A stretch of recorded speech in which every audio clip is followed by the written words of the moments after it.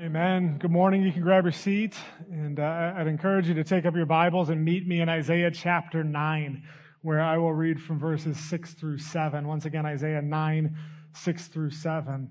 For those of you who may be visiting with us, my name is Mike Kezarowski. I'm the lead pastor here at FAC. I mean this when I say this. I love to meet new people. And so if you are a visitor, please help me out by making yourself known after the service. I'm always hanging out up front here and available. And I want you to know that I'm available. And so please don't hesitate to come up and introduce yourself. I'd love to meet you. Just a quick reminder, if you hadn't heard what Pastor Scott said earlier today by way of announcement, just a reminder, next Sunday, we're only going to be having one service. It's the Sunday after Christmas. It's the day after Christmas, and that service is going to be the 9:30 service. And so if it's your typical pattern to join us for second service, this service at 11 o'clock, I'd encourage you to come at 9:30 as we're going to only be having one service. If you show up at 11, nobody's going to be here. So you can come, but the doors will probably be locked by that time.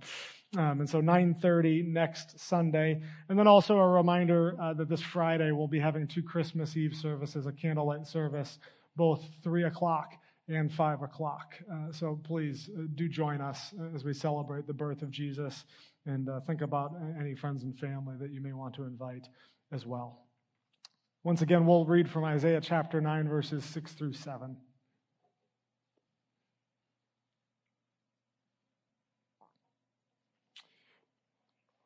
For to us a child is born, to us a son is given, and the government shall be upon his shoulder, and his name shall be called Wonderful Counselor, Mighty God, Everlasting Father, Prince of Peace.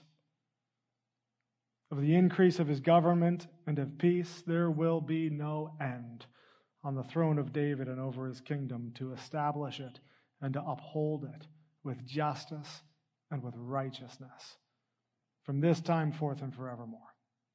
The zeal of the Lord of hosts will do this. Let's pray. And Father, we recognize that you are the giver of all good things, all good gifts. That you are the giver of the best gift you could ever give, the coming of your Son, Jesus Christ, the uncreated one who was given, who stepped into humanity, who took on flesh so that he could serve as an adequate sacrifice for our sin. For this we praise you, Father, and for this we turn to you. We turn to you this morning, and we ask that we would understand your word and that we would know of your greatness. Let us glorify you with our time today. It's in Jesus' name that we pray. Amen. During our short time here in the book of Isaiah the last couple of weeks, we've spoken to this great hope that Isaiah writes about. In Isaiah's time, the people of Judah, where Isaiah lived, they were in a rather hopeless situation. Isaiah describes it back in chapter 8 as a thick darkness. By way of reminder, the Assyrian Empire located to the north of Judah was just gobbling up nation after nation.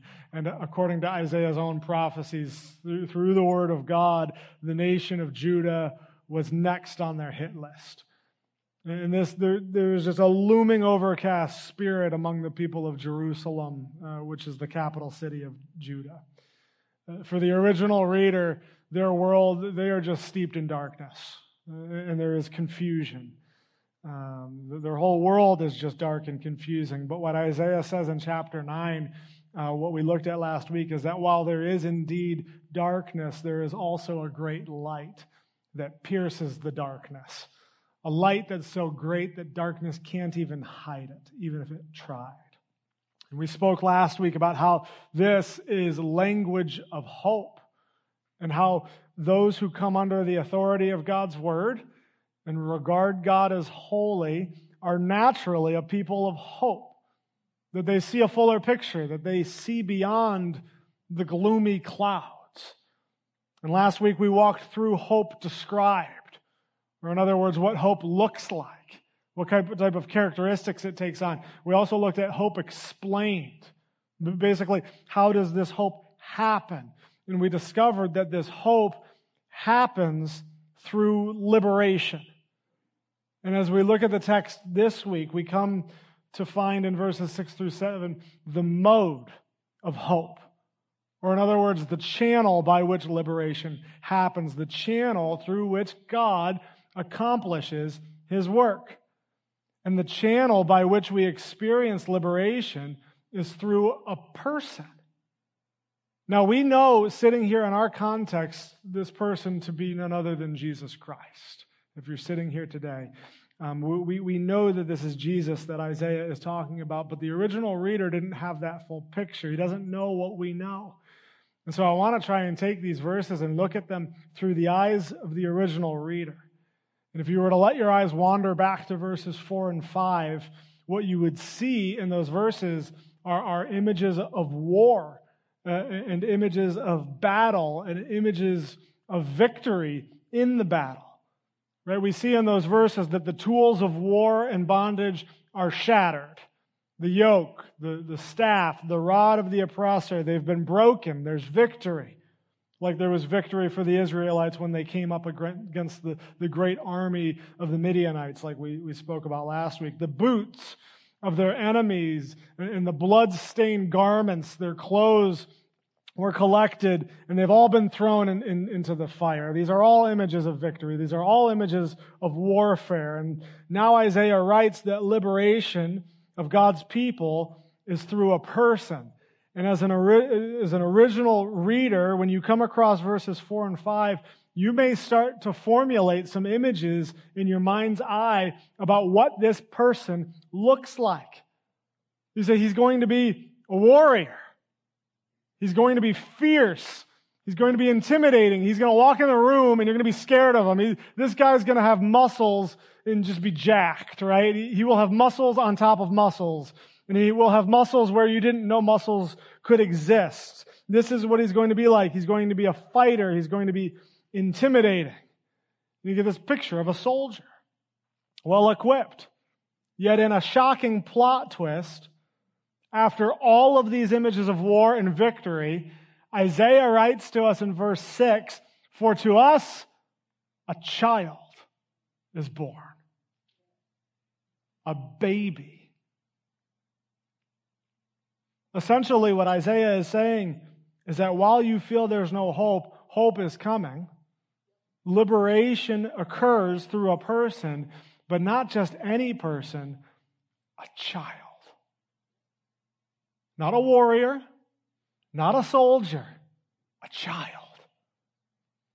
It's said that good things come in small packages. I've heard it put another way from another pastor, that oftentimes wonderful things come in surprising packages. The greatest gifts of life that we receive, some of the best gifts that we ever see, come from the most unlikely of places. They don't come wrapped in shiny paper in pretty bows. The best gifts in life usually don't come as they are expected.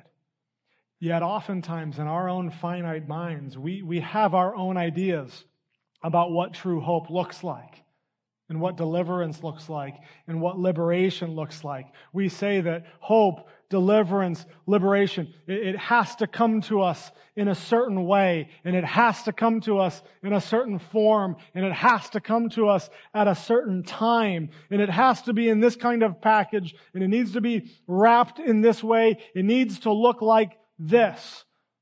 And God delivers hope to us in the birth of a child, in quiet obscurity. And we say, really, God? Like honestly, that's your solution? Your answer to all oppression and all hostility and all of death is this small, harmless baby? Our entire lives are hanging in the balance, and you give us a baby? And God says, yes, that's exactly how I will carry out my plan. Now, there's numerous theological reasons why Jesus had to be human, why he had to be born. And the Reader's Digest version is that Jesus had to be human so that he could serve as an adequate sacrifice in God's eyes.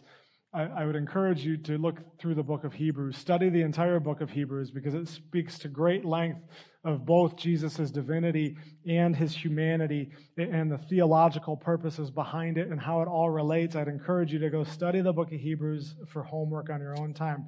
Here in Isaiah, the emphasis is not necessarily on the fact that Jesus was human, although he was, and there are great reasons behind it.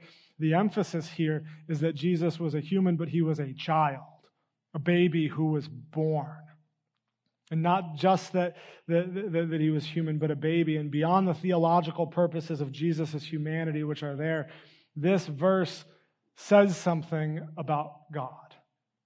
It says something about who God is. The humble circumstances of Jesus coming as an infant reveal the character of God's heart.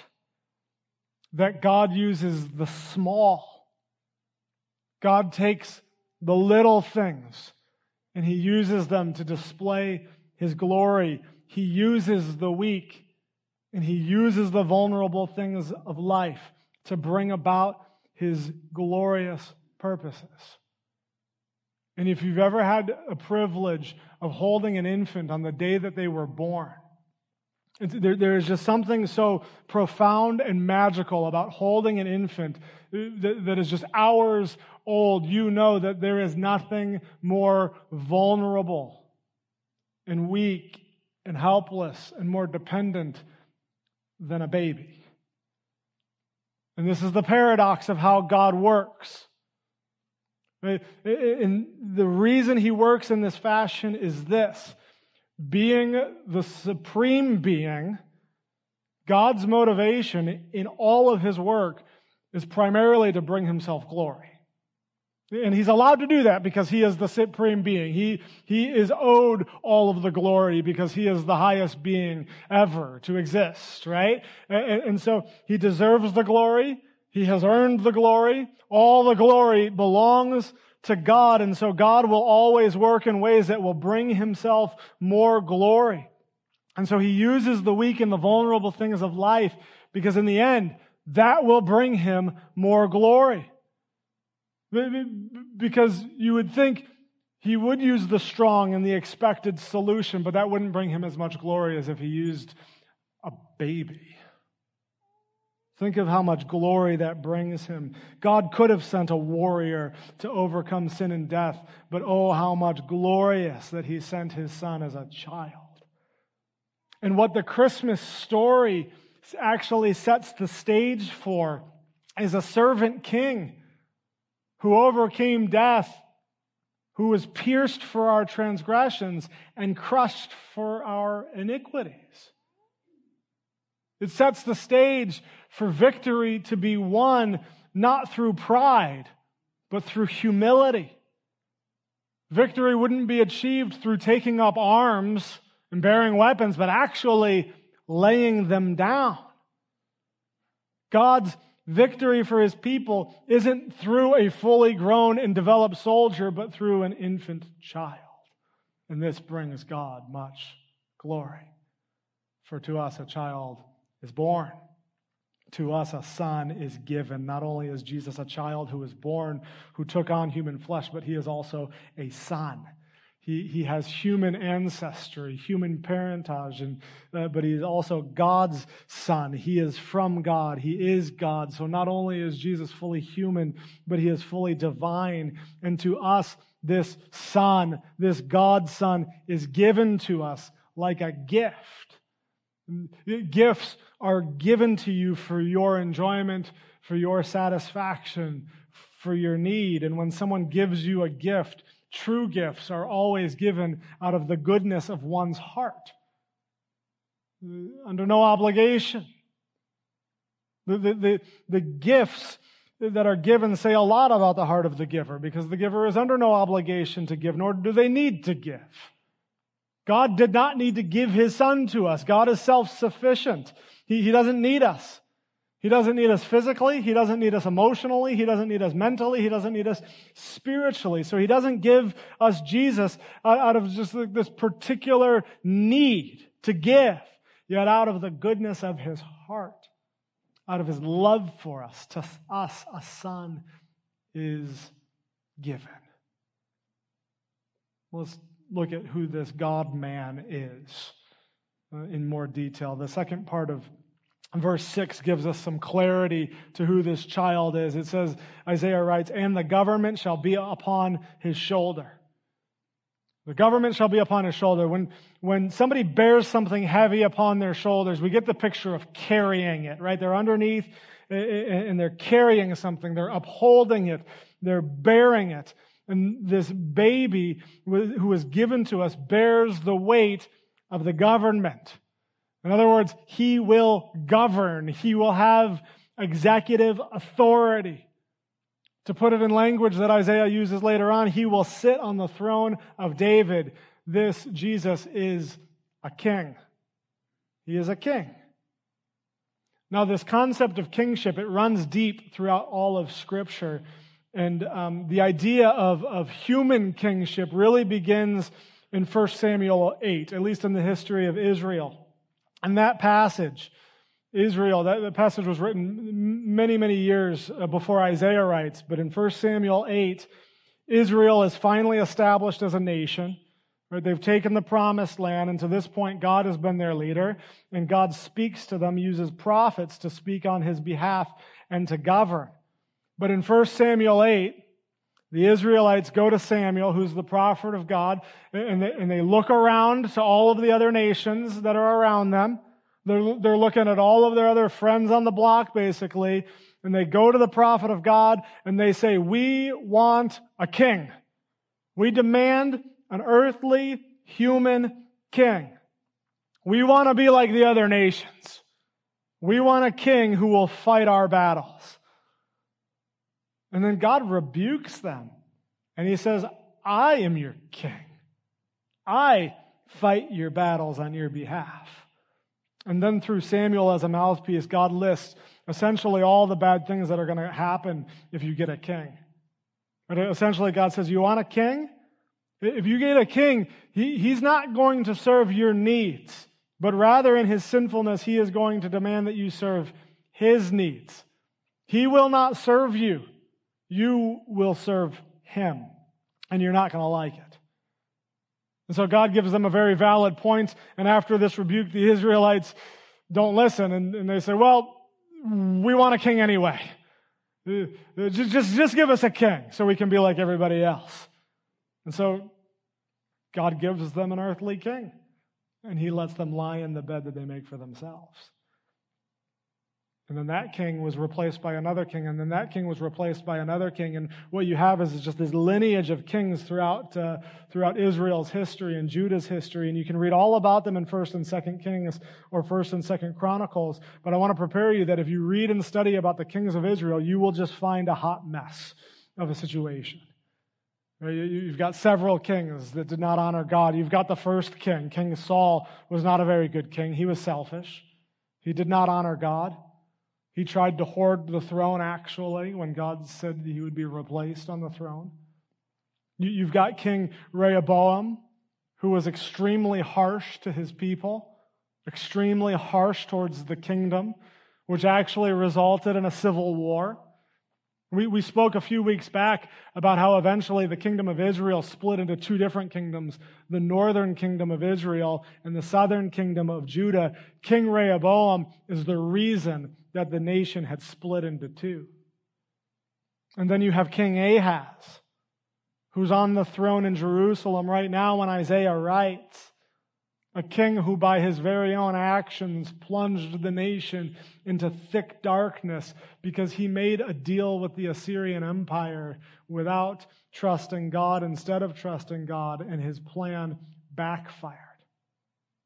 You had all sorts of kings that did not have Israel or Judah's best interests in mind. Now, don't get me wrong, not all of the kings of Israel were evil. Some of them honored God. You had the second king of Israel, David. God said that David was a man after his own heart. David is one of the most important figures in all of Scripture, and believe it or not, his name is mentioned more in the Bible than any other name. a God-honoring man. And then there was David's son Solomon, who loved the Lord like David. At one point, God comes to Solomon and essentially gives him a blank check for a prayer request. He comes to Solomon and God tells Solomon, ask what I shall give you. Basically, Solomon, what would you like as the king for me to give you? And of all the things that Solomon could ask for, he goes back to God and he says, God, give me your wisdom so that I can govern your people well. Give me your wisdom, God, not for selfish motives, but I want to lead your people well. There were good kings of Israel, but they did have a problem in that they were mortal. And because of their mortality, they wouldn't last very long. And they would be replaced a lot of times by the evil and corrupt kings. And so herein lies the problem of kingship throughout Israel's history. There is a kingly dilemma, if you will, in that their kings were either evil and corrupt, and you didn't want them on the throne, or they honored God, but they were also mortal. And so they would eventually succumb to death. Their reign was temporary. It wouldn't last very long. And so you were either stuck with a tyrant of a king, or you had a godly king that eventually dies. And neither was an adequate solution, an adequate permanent solution for the Israelites. And so how do we fix this? What is the answer to this predicament? Well, Isaiah here in this passage, in these few verses, gives us the answers. For to us a child is born, to us a son is given, and the government shall be upon his shoulder. He is a king. And then Isaiah goes on to share why Jesus is different from all of these other kings. What sets him apart? Two things. First, he is a good king. He is a perfect king, actually. And Isaiah uses 4 names to describe his perfect nature and his perfect character. And these names express the very nature of his being. They describe who Jesus is and what he has come to do. You could ask the question, Isaiah, what makes this king different from all of the others? What are his credentials? And Isaiah tells us, and his name shall be called Wonderful Counselor, Mighty God, Everlasting Father, Prince of Peace. Let's walk through these together. First, Wonderful Counselor. The adjective for the word wonderful here is used to describe the acts of God that are indescribable. Right? They are so amazing and they are so awe-inspiring. They are, I don't even know how to put it, but they are just wonderful. They are filled with wonder. I'm scratching my head here, right, because of how great and amazing. I can't really describe it. And there's an element of the supernatural here. It's wonderful. It's so incredible. It's in a category of its own that like words, I couldn't even tell you about these acts. I couldn't even tell you about this. I can't even fully understand. You just have to kind of see it to understand what I'm talking about. It's wonderful. And it's paired with the word counselor. It's one name, Wonderful Counselor. The title counselor, it's not maybe what we would think of today like a therapist who would sit and listen to your problems. A counselor in this context is one who leads with wisdom. Right? It's one who kind of knows the right strings to pull and is aware of what moves to make. You could actually think of a counselor in this context like a military advisor, one who is a master military strategist, who knows how to lay out a plan and lead people through a winning strategy. And so to call Jesus a wonderful counselor, he is wonderful counselor, is to say that he has just this supernatural wisdom. A wisdom that could only be the wisdom of God. Catch the distinction there. This is a divine title. This is a divine name. This isn't a wisdom that he got from God. This is a wisdom that he has because he is God. Solomon received wisdom from God.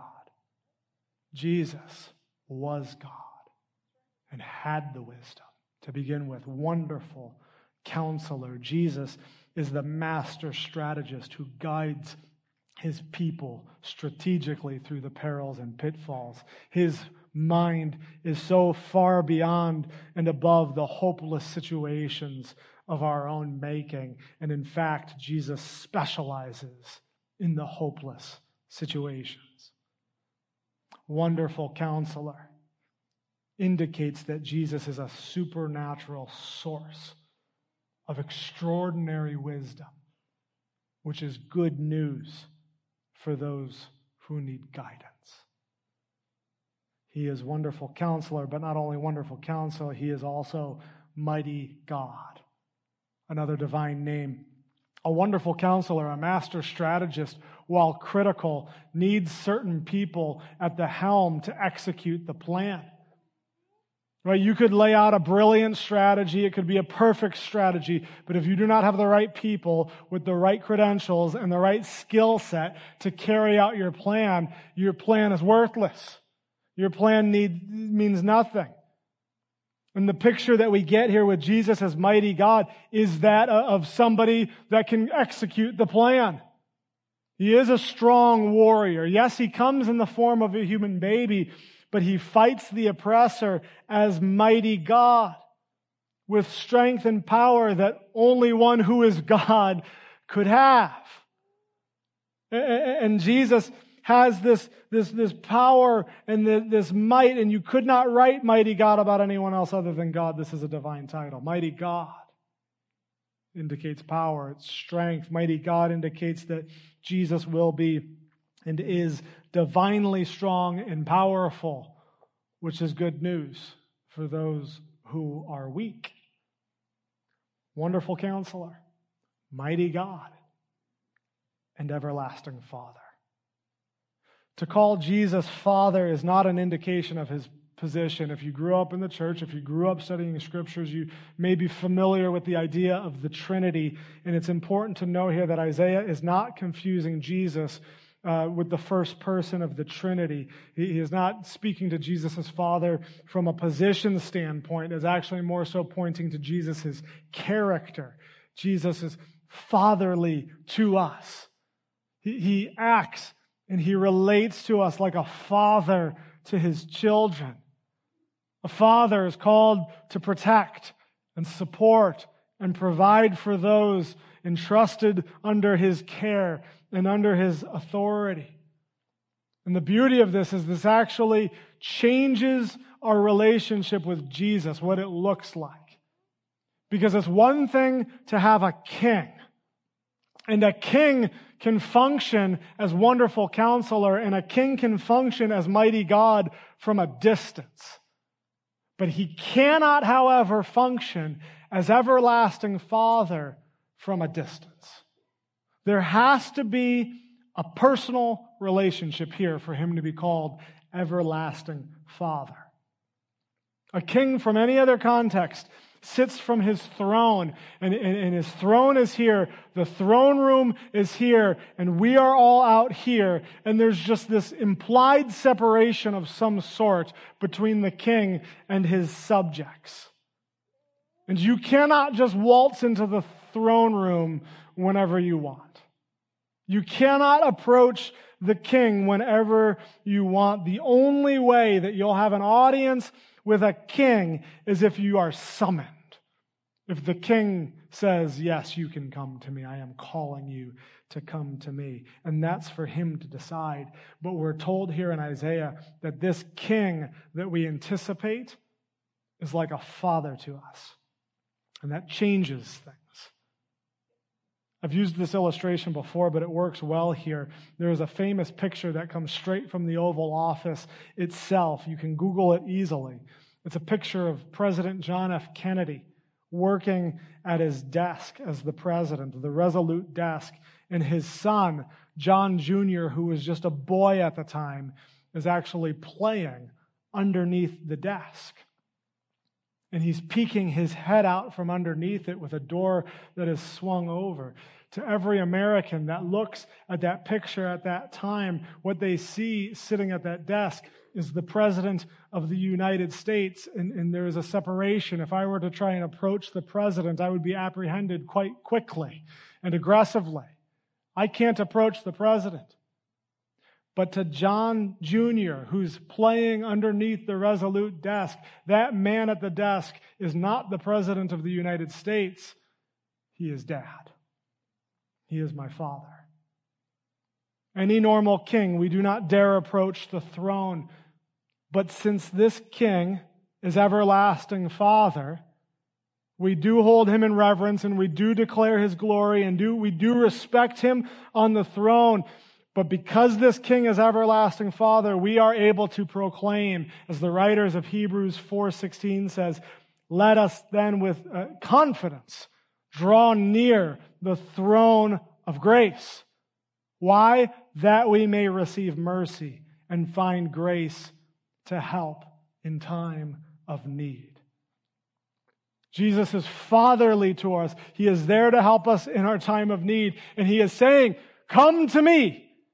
Come to me on your own accord. Come to me as you are, and I will help you in your burdens. I will take your burden upon you. I will carry it on my shoulders. And you can come whenever you want. Come when you are in need. Come when you just want to know my presence as your Father. And it's important to note that this title, Father, is paired with the adjective everlasting, which means he will remain fatherly towards us forever. There is a never-ending nature to his care for his people. Many people are so distraught because their biological father is nothing of the sort. Many fathers fail to be fathers due to their absence, both physically and emotionally. It's been said that if fatherlessness was a disease, if we qualified it, if we characterized it as a disease, it would actually qualify as a pandemic. If you've had a painful experience with your biological father, please know, as one pastor has said, that Jesus is not a reflection of your earthly father, but he is the perfection of your earthly father. Since we can call Jesus everlasting Father, you don't ever have to be afraid of him leaving or giving up. He will not abandon his post. Everlasting Father indicates that Jesus will care for his people forever, which is good news for those who are alone. Wonderful Counselor, mighty God, everlasting Father, and Prince of Peace. The word for peace is the Hebrew word shalom. And shalom, it means more than just a lack of conflict. When you hear the word peace, you might think that it means that something is absent, right? That conflict is absent, that hostility is absent. Peace means an absence of something, but shalom is deeper than that here. Shalom doesn't mean something is absent. It actually means that something is present, that there's something there. It's a fullness. It's a completeness. It's a soundness. That's what shalom is. And what's just as important as understanding what shalom is, what peace is, it's of equal importance to know who peace is with. Most of us, when we hear that famous Christmas phrase, peace on earth and goodwill toward men, we assume that it's talking about a horizontal peace, right? That it's a peace with other people, that it's a peace among nations, even a peace within ourselves. And yes, Jesus will bring internal peace within ourselves, and he will bring interpersonal peace with each other, and someday he will bring international peace among the nations. But there is another peace that rises to the top, that all of those other pieces rely on, and that is peace with God. It's a vertical peace. That's what Jesus came to bring, a peace with God. Because having been hostile towards God in our sin, we are an object of His wrath. Whether you want to admit it or not, as long as we are sinful, in our sinful state, in our sin nature, we are at war with God. Because God has to wage war on sin. He cannot be around sin. Sin is not of God. And so He has to kill it and all those that stand for it. We are at war. But Jesus, as the Prince of Peace, comes and administers shalom between God and us. A fullness, a soundness, a completeness that you can only find in God. One commentator writes that peace with God is the full realization of His favor towards His people that have turned to Him and have turned away from their way of life. Prince of Peace indicates that Jesus will bring a deep fullness and fulfillment, which is good news for those who are empty. It's with those 4 titles that Isaiah assures us that this promised coming king, this child, is a good king. He's not one of the tyrants. This is a king that has actually come not to be served, but to serve and to give his life as a ransom for many. Isaiah says we can trust this king. We can entrust our lives to him. And as the government is on his shoulders, we must allow him to take over the government of our lives because he's good and he's perfect and he wants what's best for us. And Isaiah goes on to explain that he's not only a good king, but he's also the eternal king. We will enjoy his reign forever. Verse 7, take a look at it. Of the increase of his government and of peace, there will be no end on the throne of David and over his kingdom, to establish it and to uphold it with justice and with righteousness from this time forth and forevermore. As Jesus occupies the throne, he will never vacate it. He will never give it to somebody else. There will never be another king on David's throne because Jesus is eternal. In fact, they tried to kill him, and they couldn't. They tried to end his reign. They did kill him. They tried to kill him, and they tried to end his reign by nailing him on the cross, and he did die, but then he came back to life. Right? If you need any assurance that Jesus' reign is forever, just look to the resurrection, because death itself, the final enemy, the primary enemy, could not hold him down. And if that was the only thing that could stop his good and perfect reign, it failed, because he is eternal. And the fact that his reign is eternal, Isaiah says, it speaks not just to his quantity, but also the quality of his reign. Isaiah doesn't just communicate the amount of days of his reign, which are endless, but the quality of his eternal reign. He writes that he will establish his kingdom and uphold it with justice and with righteousness forever. Meaning that Jesus' administration will never be marked or marred by corruption or suspicion or malfeasance. For all of eternity, his reign will have a perfect record, never once giving cause for concern. Not once will his kingship be called into question. He will reign over God's people with a kind of justice and righteousness that no human descendant of David has ever achieved. Jesus is the first heir to the throne whose reign is not tainted by sin. And Jesus is the first heir to the throne whose reign is not temporary. He is a good king. He is an eternal king. That's what makes him different than any other king we've ever seen on the face of the planet. In these verses that we've looked at today, God promises a person that will be unlike any of the leaders before. And it's appropriate to close by looking at the last sentence of verse 7. Let's not overlook this. This is important. The zeal of the Lord of hosts will do this. Isaiah looks ahead and says that this is all by God's hand. God is the one who accomplishes this. We don't play. We have nothing to do with this. Right? This plan is not accomplished because of us and what we've done. This is purely by God's hand. And the one true God will not fail. He has orchestrated it, and He will not fail. The Lord will do this, Isaiah says. That's a bold statement. What confidence that Isaiah has. Once again, a reminder, Isaiah writes within a kingdom that is facing national collapse. There is a pending invasion from a giant nation to the north, an international invasion. Judah was plunged into thick darkness because at the time they had a king named Ahaz.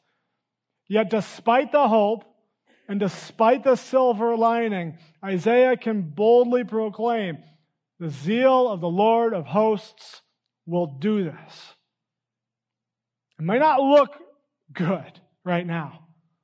It may feel bleak, but all of these things, not just what we've discovered today, but everything from really verse 1 of chapter 9 on, the Lord will do this.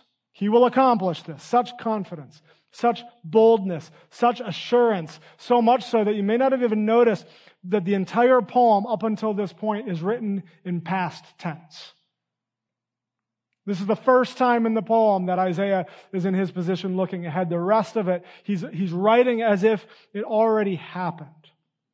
As if to say that the author of all time and the author of all history and the author of all space has written the story. And we may not have experienced the end of the story yet, but it has already been written. And you can take that to the bank, because that's not going to change. The end of the story doesn't change. The things that are going to happen are as good as done.